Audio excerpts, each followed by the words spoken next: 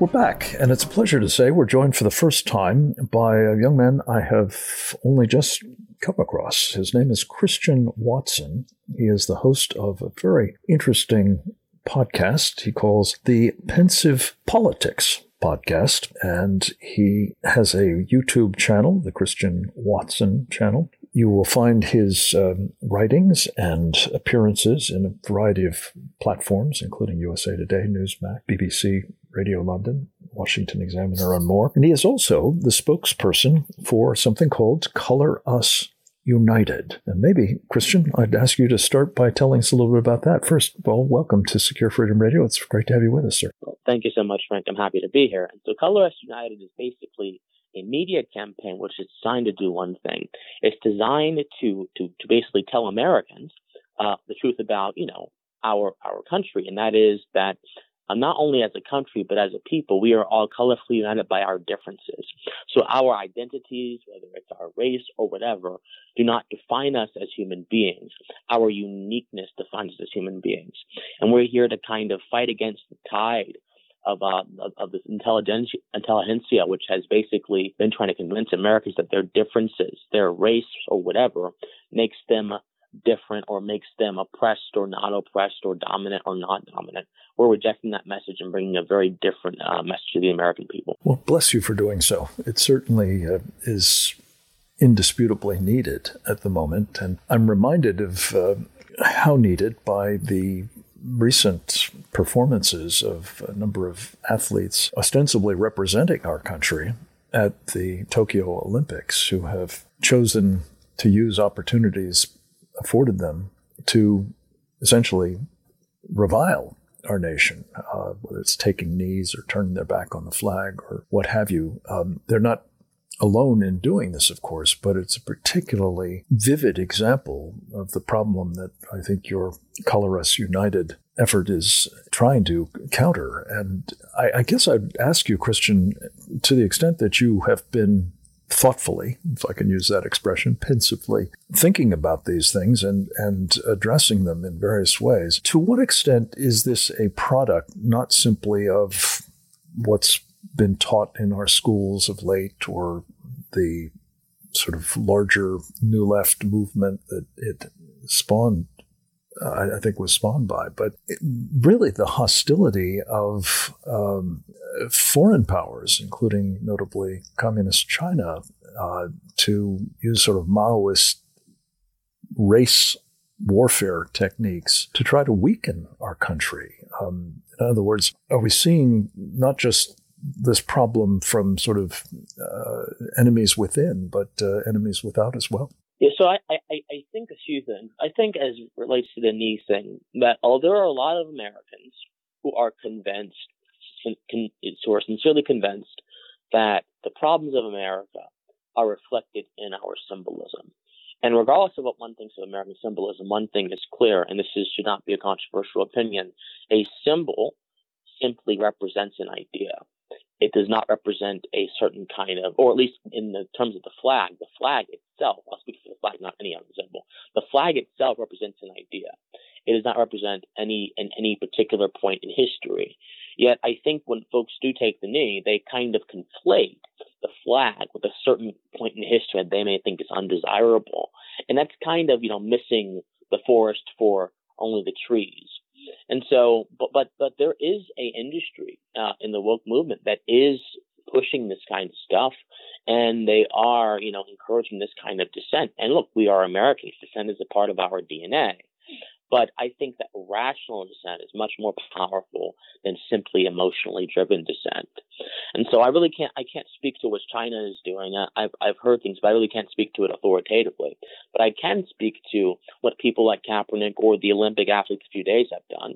And I think that it is really a misguided attempt to address particular issues by besmirching universal principles, and that will always get you off the mark, in my opinion. You have spoken out against this so-called critical race theory doctrine and indoctrination, Christian, and I'm interested as a young black, thoughtful, articulate spokesman for this initiative that is trying to bring us together How would you characterize this?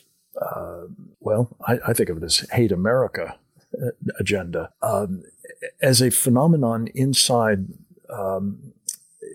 both communities of color and more broadly. Is it anything other than designed to divide and undermine our country? Before I get into critical race theory, I think the term communities of color legitimizes these kind of approaches. I think it can be somewhat dangerous because I think of a community. I don't think of a community of a particular race. I think of a community of individuals who are united by their unique differences, a community of people who are hardworking and simply want to make a good living for their kids and make an impact in the world in some way. I think that's what a lot of people, a lot of Americans at least want to do. That's in our DNA.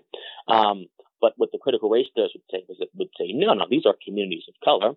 These are communities of black people or white people, and they have been impacted by X, Y, and Z, and therefore they're suffering from X, Y, and Z, and you cannot convince me otherwise. So critical race theory is basically, I call it an academic rhetorical device, which likes to view American institutions through the lens of racism. It likes to view certain statistical facts and disparities through the lens of racism, and then uses those two things to advance certain policy prescriptions.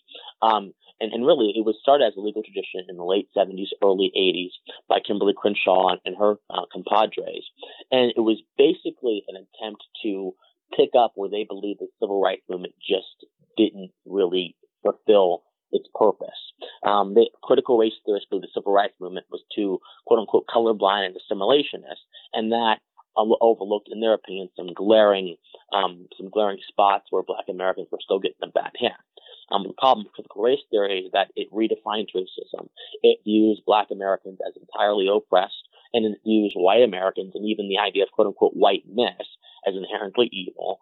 It has no respect for Americans' founding traditions or our institutions, and yet it wants to use our institutions for ends that they were not meant for, and that itself is malevolent. So there are just a lot of things about critical race theory that are really concerning, and the hairs on all of our heads should stand up whenever we hear people talk about American history that way. You've written a very thoughtful piece the other day at the Washington Examiner entitled, "Without Inequity, Diversity is Impossible." Talk a little bit about this idea of equity and how it and sort of its companions, diversity and inclusion, are now being used, to essentially, again, fracture our country and achieve outcomes that will almost certainly be highly detrimental to, again, as you say, individuals as well as the nation as a whole. Absolutely. So the idea of equity, at least as it's posed by people on the left, is that there are certain groups, and it's very important to get this phrase, there's certain groups in this country that have had a worse or bad hand historically than other groups, and that may reflect in those groups standing in society currently. Therefore, an equitable approach will be to give those groups a hand up, to give those groups the resources that they would need to succeed, where other groups who already had those resources have already succeeded, or at least this is what they think. Now, of course, the problem with this approach is that it's very generalizistic. There are plenty of white folks who are wealthy. There are also plenty of white folks who are dirt poor. Go to Appalachia.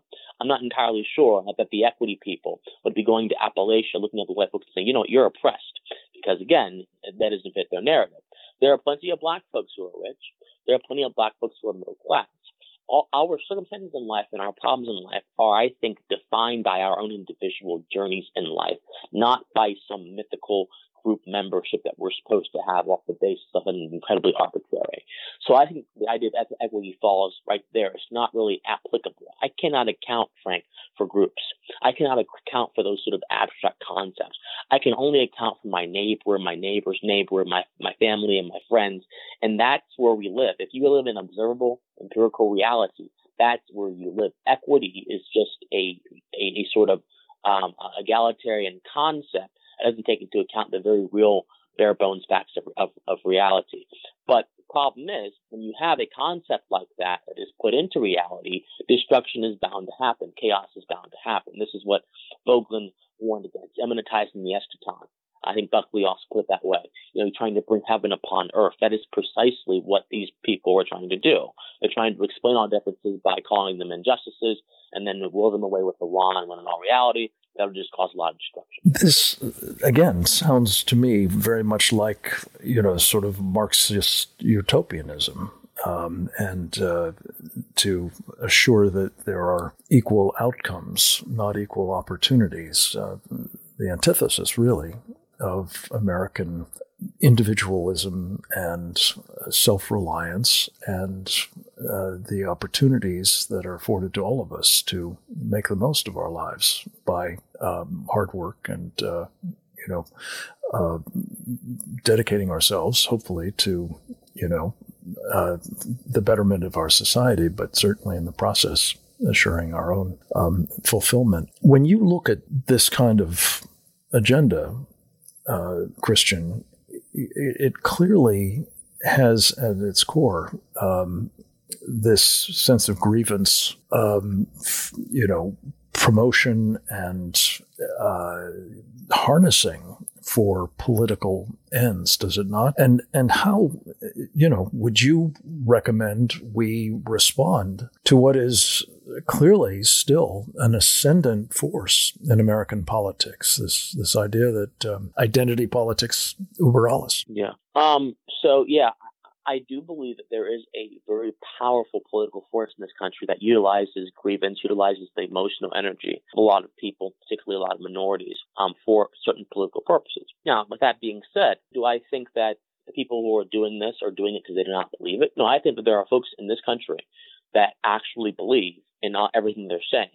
Particularly, I think it's the people in the upper echelon who are pushing through these theories in academia who actually believe that they are true. There's nothing worse, and I like to say this a lot, there's nothing worse than a fool who thinks he's not a fool. There's nothing worse than someone who is willfully ignorant and is completely oblivious that he is willfully ignorant. So I think that's what's going on with academia. I think people like Ibram X. Kendi and Robert DiAngelo, some of the thought leaders of this new kind of movement, of this push for equity among other things, actually do believe this. I think that people who kind of predate them, like Al Sharpton and Jesse Jackson, have also been sort of harbingers for this kind of thing as well. And so the question is, how do we fight back against it? We fight back against it by understanding what the first principles of this country are predicated upon. We fight back by understanding that America is not just an abstract concept that exists somewhere in the ideas realm or whatever. No. America's ideas are good because they are real, because they are material, because they are tangible, and because they allow human beings to be as free as possible within the proper moral and ethical constraints. And when you have that very concrete real idea that we can all live out every day without going to some classroom, without, trying to rationalize some formula or whatever, to have those real ideas that are real and tangible, is to have an advantage against ideas like this equity stuff, like this anti-racism stuff, that are rather distant prospects of the kind of society that people want to create. So I say stick to what's real. Stick to what our founders understood what's real. Stick to what, generations of Americans understood what's real. And embody that spirit by, not allowing our traditions to be ruthlessly deconstructed in the name of their equal. We have to reject that. We have to acknowledge that America is a good country, even though we've had mistakes. And we have to have a more, I would say, enlightenment-based approach to conversations around race and equity that do not involve attacking anyone or redefining racism, but involve talking to people about their individual experiences with racism if they've had them, and how we can move past this kind of mindset in society. That's how we beat this thing. The two questions that occur, and just very quickly, if you would, the idea of reparations being imposed and equity preferences, as I believe they're now being called. What are your thoughts on those two hot-button issues, Christian? Reparations is the idea that justice can be dispensed even if people who the justice would be dispensed against are not alive anymore. And I think that's just a very warped idea of justice. Justice is not about giving people things equally, which is what social justice people think it's about. Justice is about, very simply, this will sound very simple and intuitive, but it's lost on many people, protecting someone's rights. There is no one whose rights is being violated today by the fact that slavery occurred many, many years ago. So just from that very simple viewpoint, but that very distinct viewpoint, reparations is unnecessary. Ethical preferences. Yeah, so this is what happens when you have a mindset that says certain groups, not individuals, but certain groups are at a disadvantage. You will take folks from those groups, so what affirmative action did, and you will give them preferential treatment, typically at the detriment of other people who may have been more, have more qualifications or what have you. This is what happened with the Harvard case, with the Asians and everything. And I think that, again, representative of a mind that cannot conceptualize differences beyond injustice. So we have to first understand a proper principle of what justice is, and then get rid of the false ones, and then be willing to accept that differences are okay. Not everyone performing at the same level. We are all, as human beings, still equal in our freedom and our value, and that's what matters. So those are my thoughts. Thank you, and thank you for succinctly describing them. Very quickly, how do you find more out about Color Us United? Where should people go for details? Absolutely. So just go to colorusunited.org. You can follow us on all of our social media. Just type in Color Us United on your favorite platform, and you can find us there. You can send an email to me or an email to anyone else on our staff. You can donate to us. You can sign up for our list, our mailing list. And, I'm just very happy I was able to come on and talk to you, Frank. It's been our pleasure. I hope you'll come back soon. Christian Watson of Pensive Politics and also Color Us United. It's been a delight to get your thoughts on all of these hot-button issues, as I say, and what we should be doing about them. And as I say, I'd love to visit with you about this further in the future. Thank you for time today. I hope we'll be talking with the rest of you again tomorrow, same time, same station. Until then, this is Frank Gaffney. Thanks for listening. You've been listening to Secure Freedom Radio with Frank Gaffney.